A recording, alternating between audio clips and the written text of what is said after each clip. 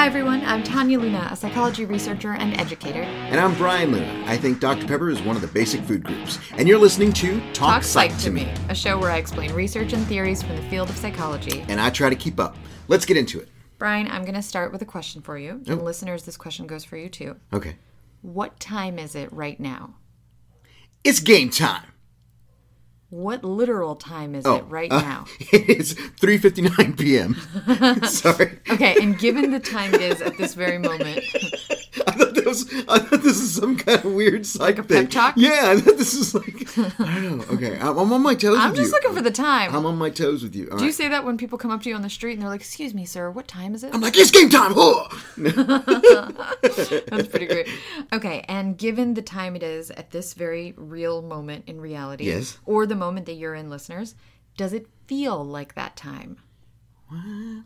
Does it feel like... Why are you... What time does it Yes. feel like? It actually feels like 4:11. 4:11. Yeah. Why is that? Because around 4:11, I usually feel like this. Okay, hopefully by the end of this episode, you will be able to give a richer answer to that question. Wait, is this about time? Time is on my side. Yes, I am. Okay, and what month is it right now?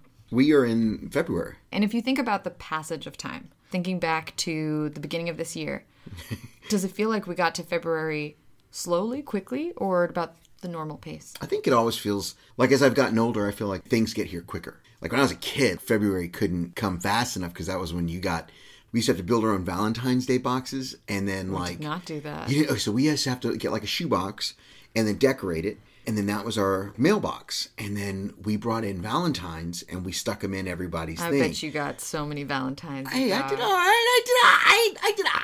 This was in Texas. This is in Texas. Did they also teach abstinence in these schools? No. It was all procreation. Okay. Everything was like, you should. They wanted you to get started. Yeah, next year early. was home ec in first grade. We had all that stuff to take care of the egg. No, okay, but that's really interesting what you said. So when you were a kid, it felt like it would take forever for February to come. And now it feels like we just celebrated the start of the year. Here we are already with heart-shaped donuts. So you've guessed already, today we're going to be talking about time. Ooh. Not chronometry, otherwise known as clock time, because that would be really boring. Right. I'd just be like, what time is it now? What time is it now? Wait, are we going to be talking about time travel? In a sense, we're going to be talking about psychological time. We gotta go back, Marty. Back to the future. Otherwise known as brain time, otherwise known as subjective temporal experience. Ooh. I think this is a fascinating topic. Okay. Because as humans, we're always complaining about time. Yep. We can't seem to get no satisfaction with time. Nice callback. Rolling Stones. Nice. That was definitely intentional. What kinds of complaints have you heard or Not have you enough had time. about time? Not enough time. I'm running out of time. As a kid, do you remember feeling that way as well? No. I just think that things are taking forever. Forever. Like church. Like my mom was really in a church for like a small portion of our lives. And but I remember church taking forever. Because I remember after church, you'd have barbecue and then you would, which meant Dr. Pepper, and then you would go home and watch football, right? So like I thought, man, if we didn't have church, we'd just be eating barbecue and watching football, right? Like everything would happen faster. That's definitely something we'll get into today is when we're kids, it almost feels like there's too much time. As we get older, it starts to feel like there's not enough time. Was there an age where you were like, time is perfect right now? Yeah, I mean, even high school, there wasn't enough time, or like classes were long, but due dates were short. Right? So I think this episode is a good opportunity for us, me and you, Brian, and us as humanity to really come to terms with time.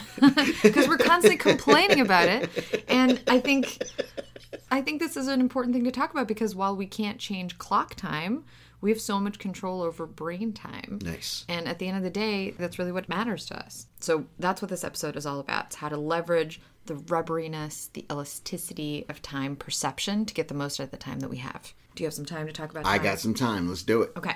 So we're going to explore a few different dimensions of time, including the impact of boredom, interest, fear, awe, age, and expectations on our temporal experience. All right. Am I going to have to remember all that? Or No, you're gonna, it's not a pop quiz. Okay, I'm just good. letting you know so what I was to like, have. I didn't get the order at all. You threw that But out I there want to really start by fast. sharing with you how psychological time became an area of research, mostly because I think it's really funny. Okay. So back in the 1930s, physiologist Hudson Hoagland, he noticed that his sick wife had really messed up time perception. He would step away from her bedside for what he felt was just a little while, and she insisted that he was gone for a really long time. So instead of being like, oh, tell me more about how you feel, I'll be there for you, like a good scientist, he was like, let's turn this into an experiment. Wait, what was wrong with her? Do we know? She had the flu. That's it? And the Yeah, but flu it was in the messed her up that 1930s. bad? It was just bad. Oh, it was 1930s flu. It was 1930s 1930s flu is not like our flu. Like 1930s flu makes you feel like time is all messed up. Like 1930s flu, you died from. So like this, I mean, I guess people are dying from the flu now, but like She wasn't even that sick. Like, the point she is was that she faking was... No, you're turning the story into something it's not. All I'm trying to say is this physiologist with this really cool either supervillain or superhero name, Hudson sounds like a Hoagland, wrestler. or wrestler name. His wife is sick. Yeah. She's running a fever. She's like, baby, can you spend more time with me? It feels like you're away for a while. And he's like, I think your time perception is wrong.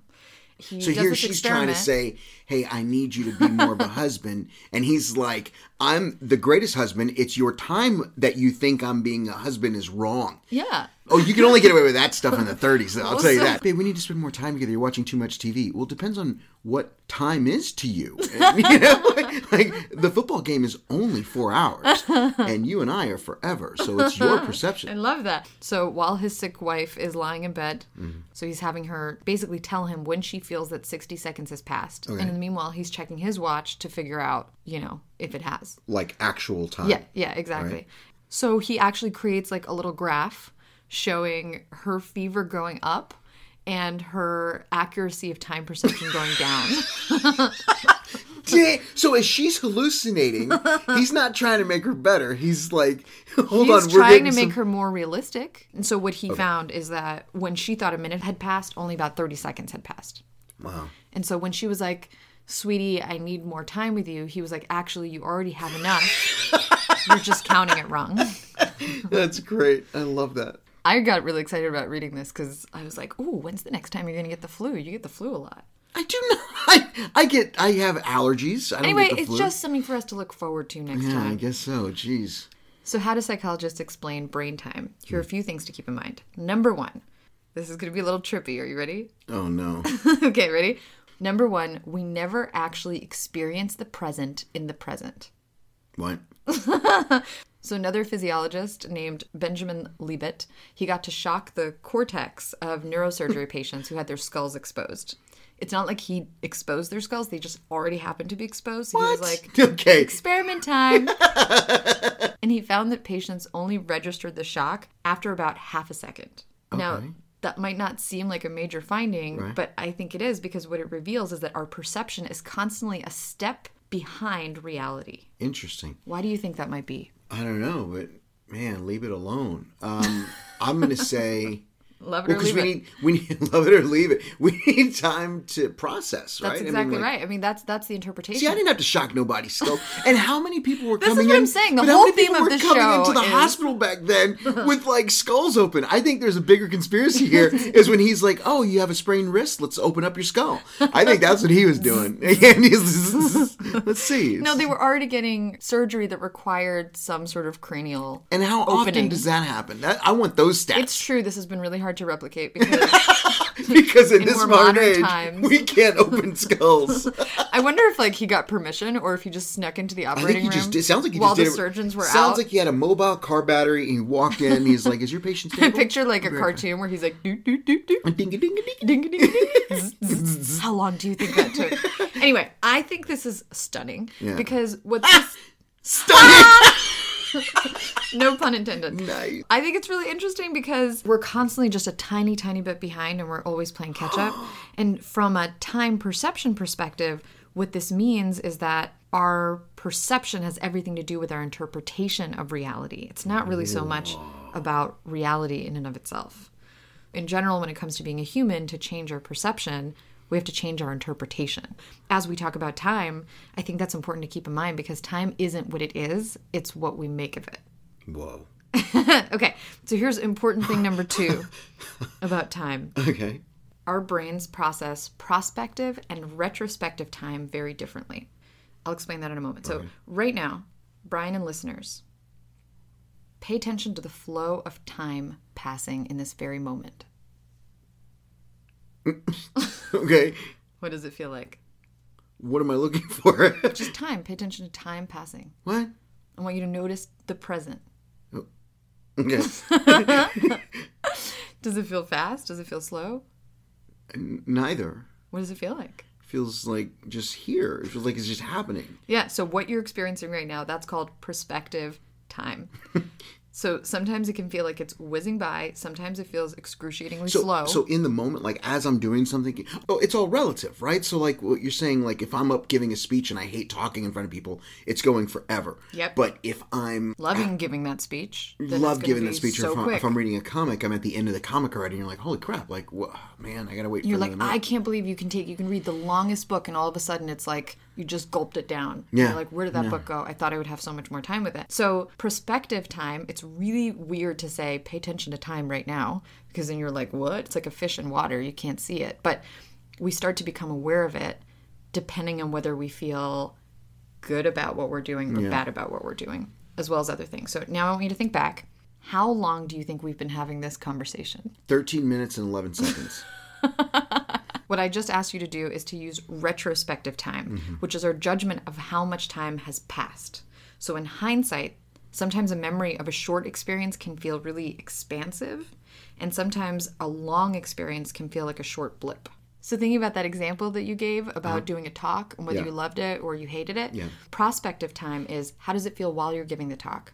Retrospective time is looking back. Oh, I see. Do you feel like that was a long time or a short time?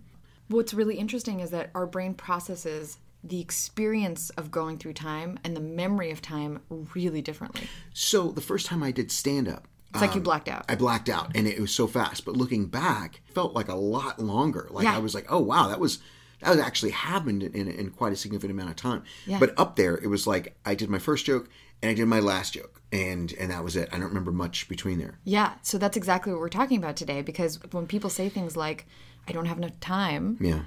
we're treating time as clock time. But as humans, what really matters for us is brain time, psychological time. Perception. Is perception. That's really all that matters. It's brain time. It's brain time. Okay, so let's talk about prospective time first. That's the one where you feel it happening. Yeah. So In the keeping- moment. In the moment. Okay.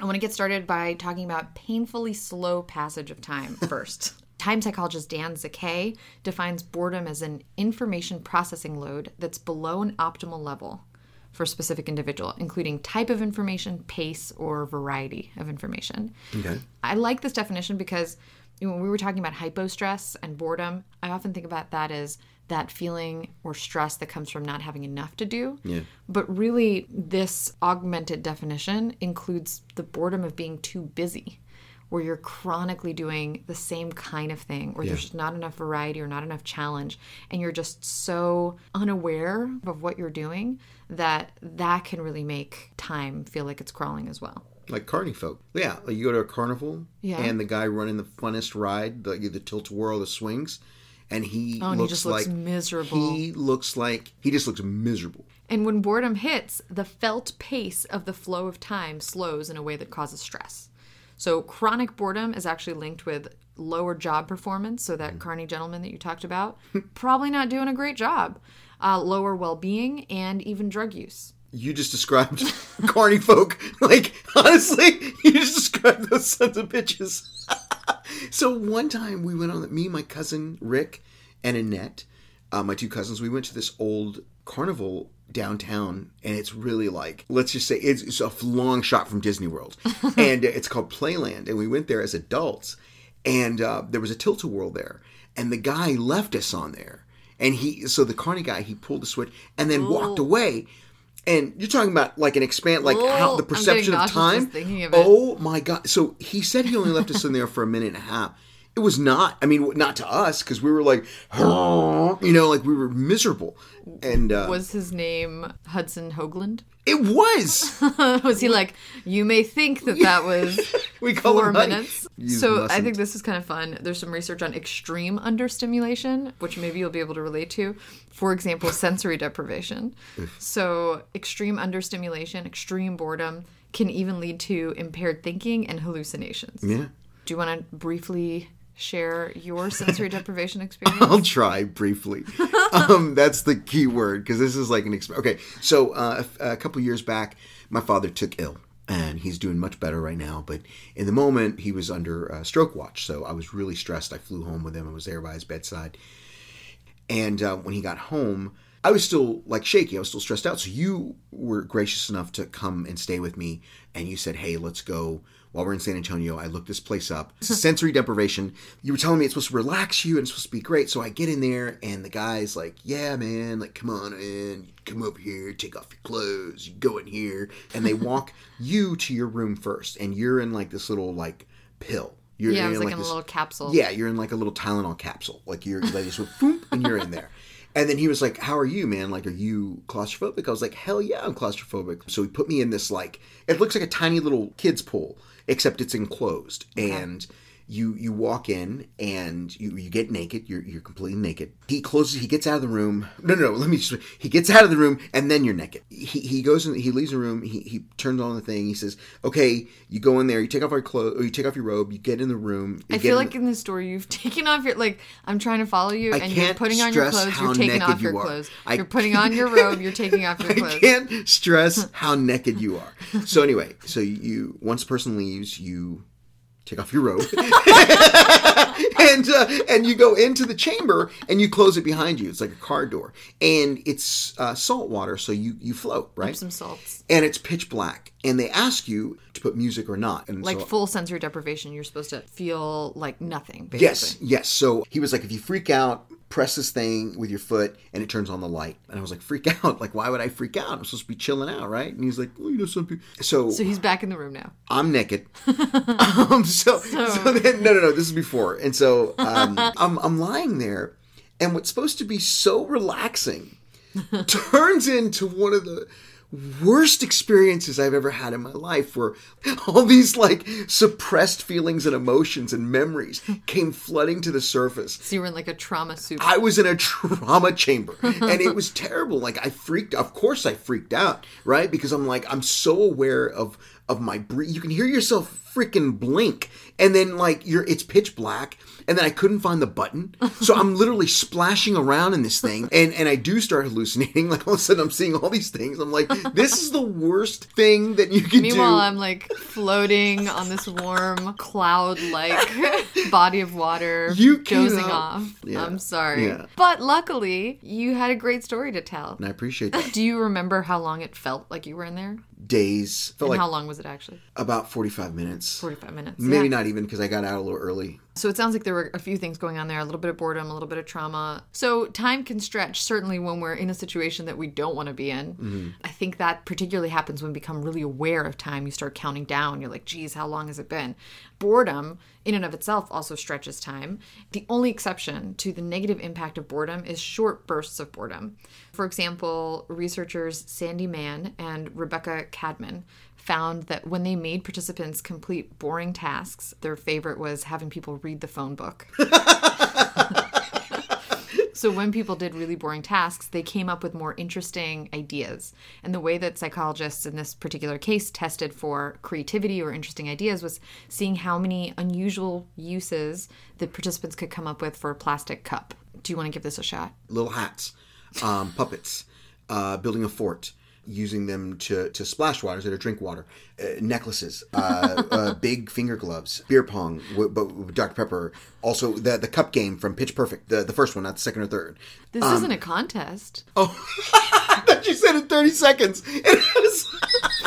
I was like, oh, I didn't hear that. But you were on a roll, waiting for you to like invent something so I could figure out what to do with all these little plastic cups we have. Megaphones. Little megaphones. Dog megaphone. Great. Dog barker enhancers. This is what I'm going to be hearing for the rest of the night. I'm like, all right, good night. Good night, sweetheart. Binoculars.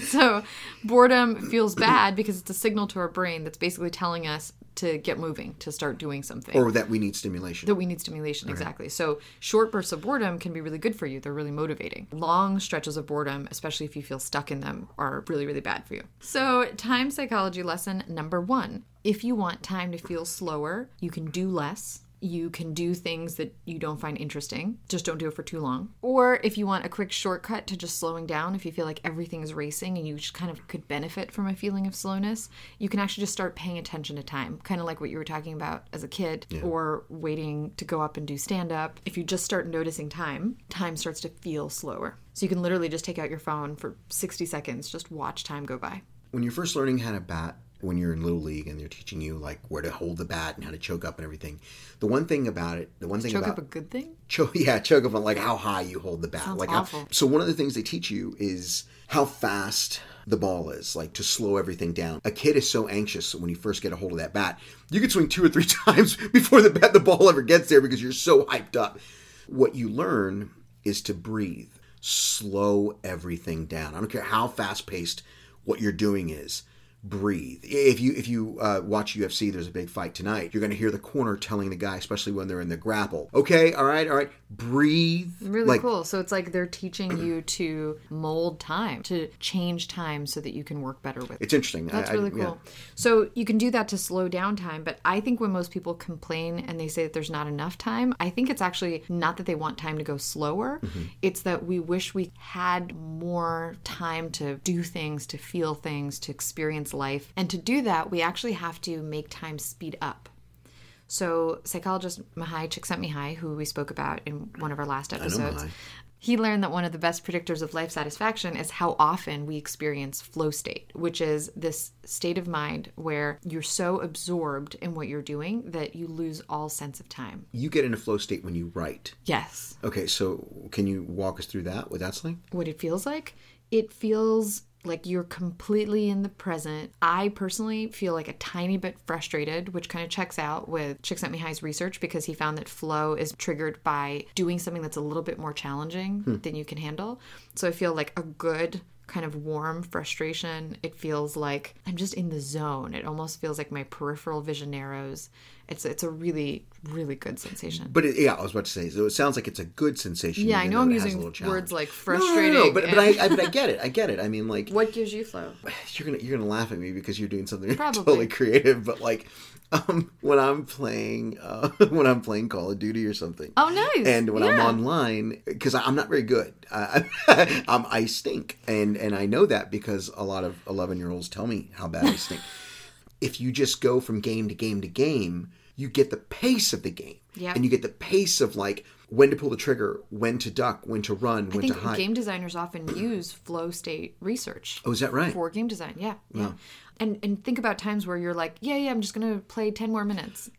And then like 3 o'clock in the morning, I'm like, you coming to bed? And you're like, yeah, just 5 more minutes. So what's really interesting about those experiences is that is when life feels rich, engaging, when we feel really absorbed, but time is almost like it's not present anymore. Mm-hmm. It's essentially the psychological explanation for the saying, time flies when we're having fun. Mm-hmm. Other things that make time speed up include doing new things, so novelty, complexity, adventure, play, connection, surprise, strong emotions. Fear, absolutely. We're going to talk about that in a little bit. Fear is a really big one that's been studied in time what about research. Love? You know how like when you first fall in love, you can remember that back to our early days, and we would stay up for like 19, 20 hours, you know? Talking, I mean, yeah. Yeah. Absolutely, yeah. No, but like just having adventures and stuff. But we would be talking for 19 hours and look down and be like, oh, I thought this was 19 minutes. Yeah. But then in retrospect, and we'll talk about that in a few minutes, but in retrospect, it feels like you have just spent an eternity together. But in the moment, it feels like it's been 19 That could actually sound minutes. Terrible. We spent an eternity together. And I hope to spend another eternity together. So mindfulness meditation is an interesting one. There's some research now that shows that when you're doing mindfulness meditation, which is essentially just being really attentive to the sensations that you're experiencing in the moment. So right now you could do like a quick mini mindfulness meditation by noticing what your skin feels like or what you hear. Yeah. You want me to do that? Yeah. Oh. Okay. So when you do that, when you start really becoming attentive to your environment, it makes time speed up. But after you're done, it makes you feel like you have more time. The word that gets used often in psychology is absorption, which I think is really beautiful. It's a state of letting the world seep into your pores. It's like if you picture yourself being this sponge and you're absorbing the world around you. No, you don't. You're not liking the word absorption. Well, absorption feels a little like that's more like paper towels and stuff. But think about if you let yourself be a paper towel and you just absorb the world around you, you're still not liking that. The world around me is pretty gross. How about... But like, what do you mean? Like letting the world all around? Like the more present you are to the world, the more fully immersed you are, the more engaged you are, the faster time feels like it's going. And the richer our life experience becomes. Like a conversation, for example, where you're not spacing out, you're fully present, you're looking at the person you're talking to, you're thinking about what you're talking about. Maybe you have like a hot tea in your hands and you're enjoying that. Maybe you're like snuggled up in a warm chair. No, that's good. I don't know what a warm chair is. That's honestly like one of the keys to film acting too, is like complete absorption, to listen and to be present and to not act and to just kind of like react and yeah, be there with the person and see what kind of life happens in that moment. Not to get all like, whatever. But like that's maybe one of the thrilling parts of acting is, in everyday life we just sort of go with the flow. With acting, there's an intentionality to it. I imagine that that's part of the thrill because when we're fully absorbed, we don't pay attention to the passage of time, so time flows faster. Sure. But here's the really fascinating twist, and we sort of touched on this a little bit throughout this episode already. When we feel time passing quickly in the present, so that's like when we're really absorbed. Yeah. Our retrospective time, that's the feeling of time having passed, it gets warped and we feel that the experience was much longer than it actually was. What are you saying? So think about times where you felt like time just flew by. Yeah. Let's talk about stand-up again. Okay. How long did it feel when the first time you did stand-up? It felt like I opened my mouth and then it was over. Yeah. Yeah, so it was like a flash. So like a few seconds. Maybe. And then looking back on it, does it feel like it was a short experience or a long experience? It's hard to say. Long. It does. It felt like... Wait, and your first set was what, like 5 minutes? 7, 8 minutes. 7 minutes? Yeah. Prospective time, it felt like a few seconds. Clock time, it was 7 or 8 minutes. Yeah. Retrospective time. It felt long. It felt like looking back. I remember everyone's faces. I guess it felt slower because I can look back and piece it all together. Or even if you think about our wedding. Our wedding was 13 minutes? Yeah. I just realized that. It wasn't an expensive wedding, y'all. It was... In the moment, it just flew by. And thinking back on it, it feels like it was a normal adult, like a whole hour or something. It was 2 a normal hours. adult wedding. No, but it was Elvis in Vegas, and it was fantastic. But no, you're right. But You're right. back, there's so much detail. I remember everything. Like, I remember the lights. I remember the temperature. I remember the first time seeing your face. Yeah. I remember dancing, all that stuff. And really, it was 13 minutes. Wow. I know that because if it was 14, they'd make us pay extra. I know. Do you remember that? So basically, prospective time and retrospective time are these mirror images of each other. And that's really important to know because what that means is that when in the present we feel bored and time feels endless, our memory actually hardly encodes any of that. So we hardly even remember the times that we were super bored. It's like all of the days blend in with one another. But in the moment when we're really absorbed, when we're really engrossed and time is just flying by, those are actually our richest memories. Wow, I like that. One of my favorite time researchers, David Eagleman, did this amazing study, which I think you're going to love. He had participants get on kind of like a roller coaster called SCAD. Have you ever heard of SCAD? No. SCAD, do you want to guess what SCAD stands for? Supercilious contraption against dumb. Suspended catch air device. So basically, you're lying on your back, looking up at the sky, and you plummet 110 feet into a net. Okay, let me explain for those of you who haven't Googled this. You're in like this chair, like a hammock chair, and you're suspended in what looks like an old grain silo. The whole thing is in a net. There's just a small little patch, a little bigger than your chair. That's a net. And that's suspended above the ground as well. And you go into free fall. And it just drops you. Yes, what exactly. The hell? And it's super safe, except for this one time when a SCAD operator didn't put the net in place properly, and a young girl fractured her spine in 10 places and cracked her skull. Otherwise, why are you telling me that? Safe. I was just looking at this going, maybe I might. All the pictures of the people doing it are screaming in terror. The reason that David Eagleman wanted to do research on this particular roller coaster was that, or I don't even know if you'd call It's it not a roller coaster. It's not a roller coaster.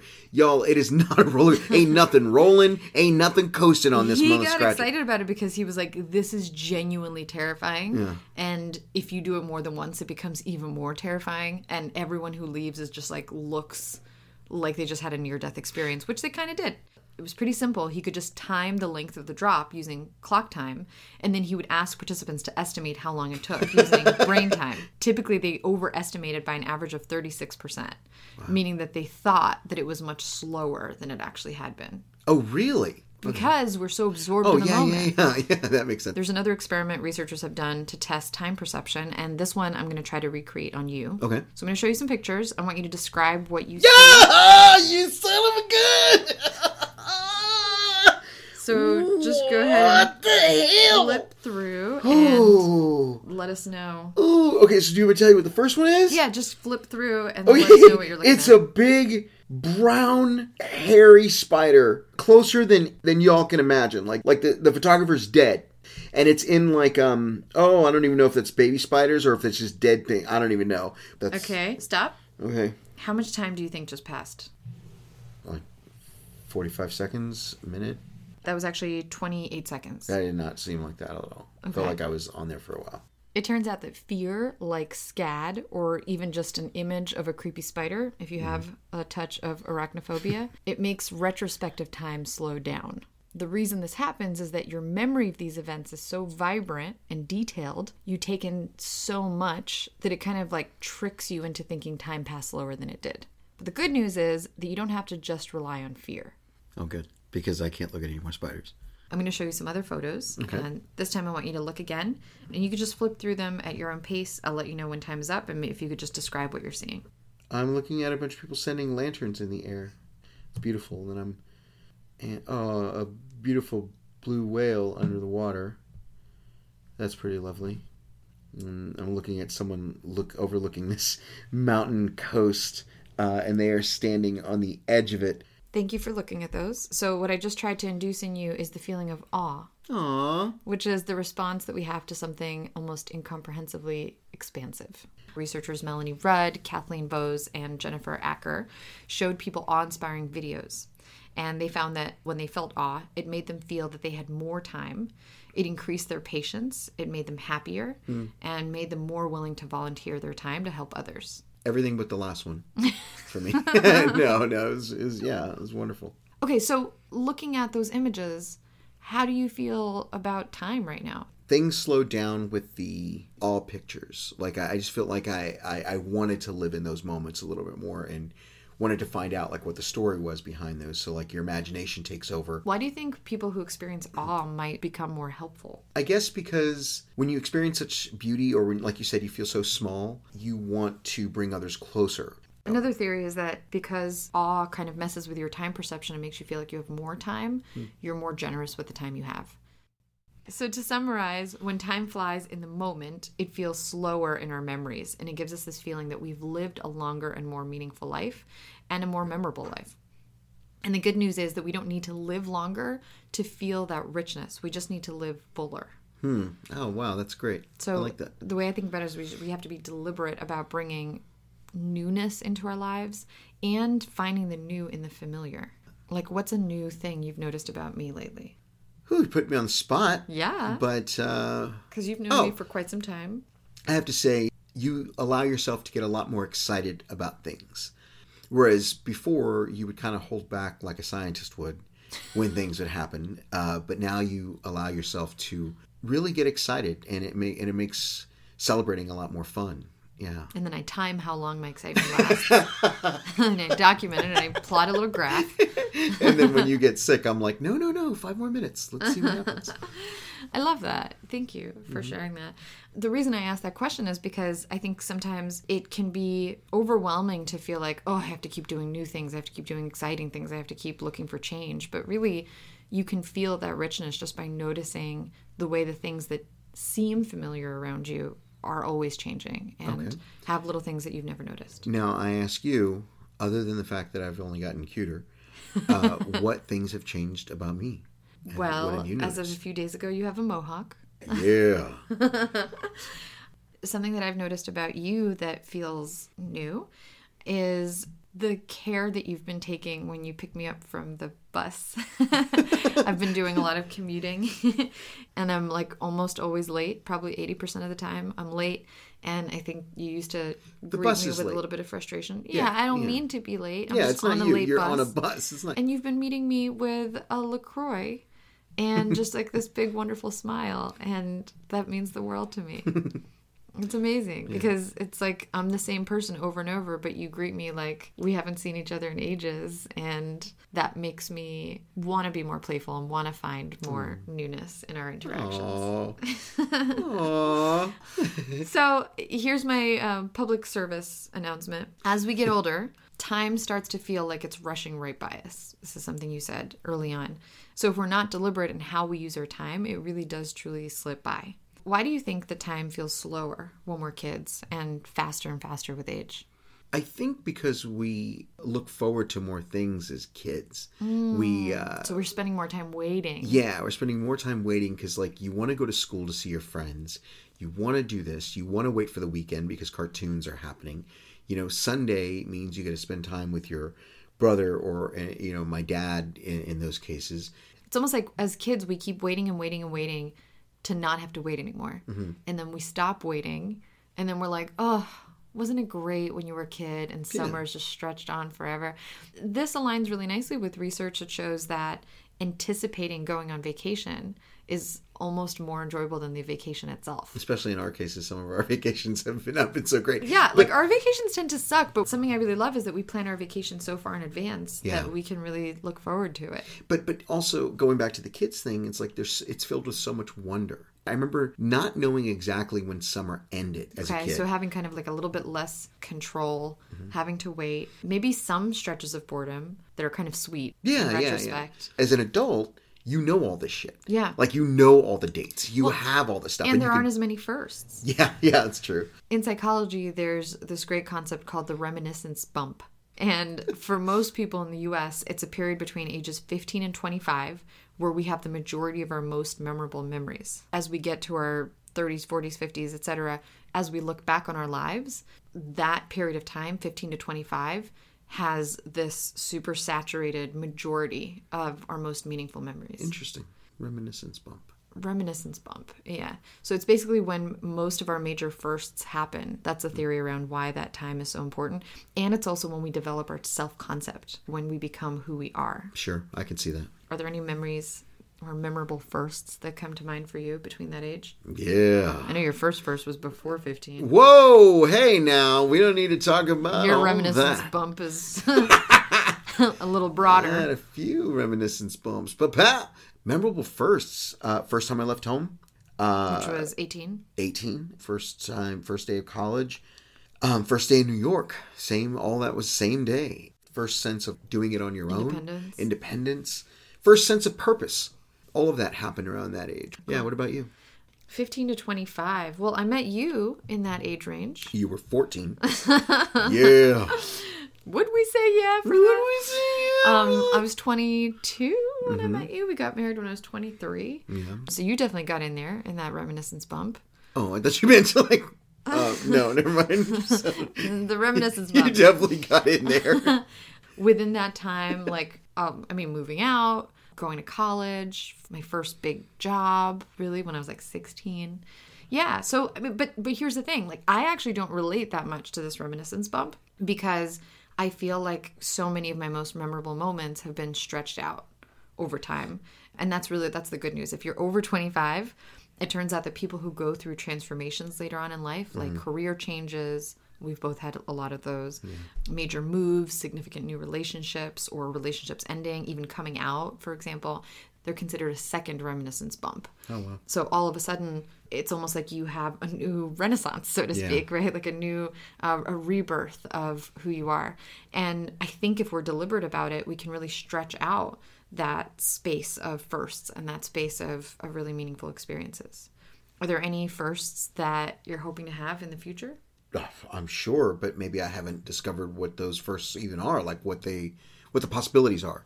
So I had my first flying trapeze yesterday. Oh, nice! Congratulations. Well, how about this thing? First podcast. Yes. This is huge, and I'm anxious to see where this goes, like what other firsts we're going to be doing here. How about a first you haven't had yet? I don't know. I can't think of it. Well, that's the thing. Like when we're little kids, we kind of know the first to anticipate. Mm-hmm. And then as we get older, we have to get more creative, I think. Yeah, because like as a kid, you look forward to like first day of school, first day of practice, first day of this. As an adult, I don't know what the hell. Like you just asked me, what first am I looking forward to? And I'm like, well, that's the thing is I don't know. First guitar lesson. Yeah. I have a guitar lesson coming up. My very first one with these little ham hocks, these little ham fingers that I have. So I'm anxious to see if I can rock it like Johnny Cash or if I'm just going to sit there and start banging on rocks and call that music. Okay. Time psychology lesson number 2. If you want time to feel faster in the moment and slower in your memory, have more first-time experiences, more variety, more challenge, more surprise. And last but not least, I'll share one more time elasticity hack with you, okay? Mm-hmm. So this hack has to do with the impact of expectations on time. For example, when someone tells you that you'll be waiting in line for 15 minutes and it ends up being 30 minutes, what happens? You get upset. Yeah. You get mad. Punches happen. Right. So time seems to slow down. Oh, yeah. Okay, sorry. In relation to time. Yeah. Yes, time slows down and that in a bad 30 way. minutes feels like. Yeah. But you can also reverse the effect. So, for example, psychologist Aaron Sackett and his team gave participants an activity to do, and they told people that time was up much more quickly than the participants expected. And then they asked, what do you think of the activity? And it turns out that when you essentially tricked people into thinking the time flew by, they rated their enjoyment of the task much more highly. So if you're like, hey, you're going to have 10 minutes to do this task, and then you come back at 5, and they're like, wow, I must have loved it. So time psychology lesson number 3 of 3. Okay. Change your expectations and you'll change your time perception. This might seem a little simple, but I think it can have a really huge impact. For example, if you want to give yourself a greater sense of urgency, maybe if you're feeling like you really want to start a project but you've been putting it off, remind yourself that life is short, basically that you might die at any moment. We don't know really how much time we have, and every second that you waste is a second you'll never get back. Like seize the day kind of thing, but like every moment. Intentionally kind of switch that on when you know you need that extra little push. That's cool. Feeling annoyed or anxious about how long something is taking, you can change your expectations and assume that it's going to take 3 times as long, and all of a sudden you're pleasantly surprised. Oh, okay. All right. And if you want to feel like time is slowing down, you could remind yourself how many moments you still have ahead of you and how much can happen in a really short period of time. If you're feeling particularly time-starved, you can change your expectations for how much you should be getting done. You know, people put these pressures on themselves that are kind of just self-imposed, and it shortens our perception of time. We can be really miserable because of the beliefs that we're just carrying about time. I love the expression, we overestimate how much we can get done in one day, and we underestimate how much we can get done in a lifetime. That's awesome. You know what, another hack for slowing things down is it looks a little weird on the street, but it's a lot of fun. You know, like if everyone's just moving and you're just like, and then you just do like it's a really nice way to make other people feel like they're going really fast. Yeah. And people are like, wow, am I like zipping through? They're like, what's going on? Or you can be that friend that like when people say, hey, how's your life going? What have you gotten done lately? You could just be like, nothing. And then they can be like, wow. I'm getting so much done. I could do that. I could absolutely do that. For anybody who needs to feel like you're getting stuff done, just talk to me. Yeah. After all, time is subjective and relative. So there's a character in the Marvel Universe called Quicksilver. Quicksilver is like the Marvel Universe's Flash. And he moves at super high speeds. He's a mutant. And there's this issue that they had in X Factor, I think it was, where it's just a day in the life of Pietrov. And he's miserable because standing in line at the grocery store just takes forever. It was an eternity. And like, if you know the character, he's so angry all the time and he's so frustrated. And then we see this issue that has no villains in it. It's just him in the day just in the life. Monotony of waiting. And we know now like why he's so miserable. And you have to sit in a car or you have to listen to someone tell a story. So what would your advice be for him after having had this conversation? Well, I would say he has to learn to absorb better and just be in that moment. You could try some mindfulness meditation. Mindfulness meditation and not anticipate.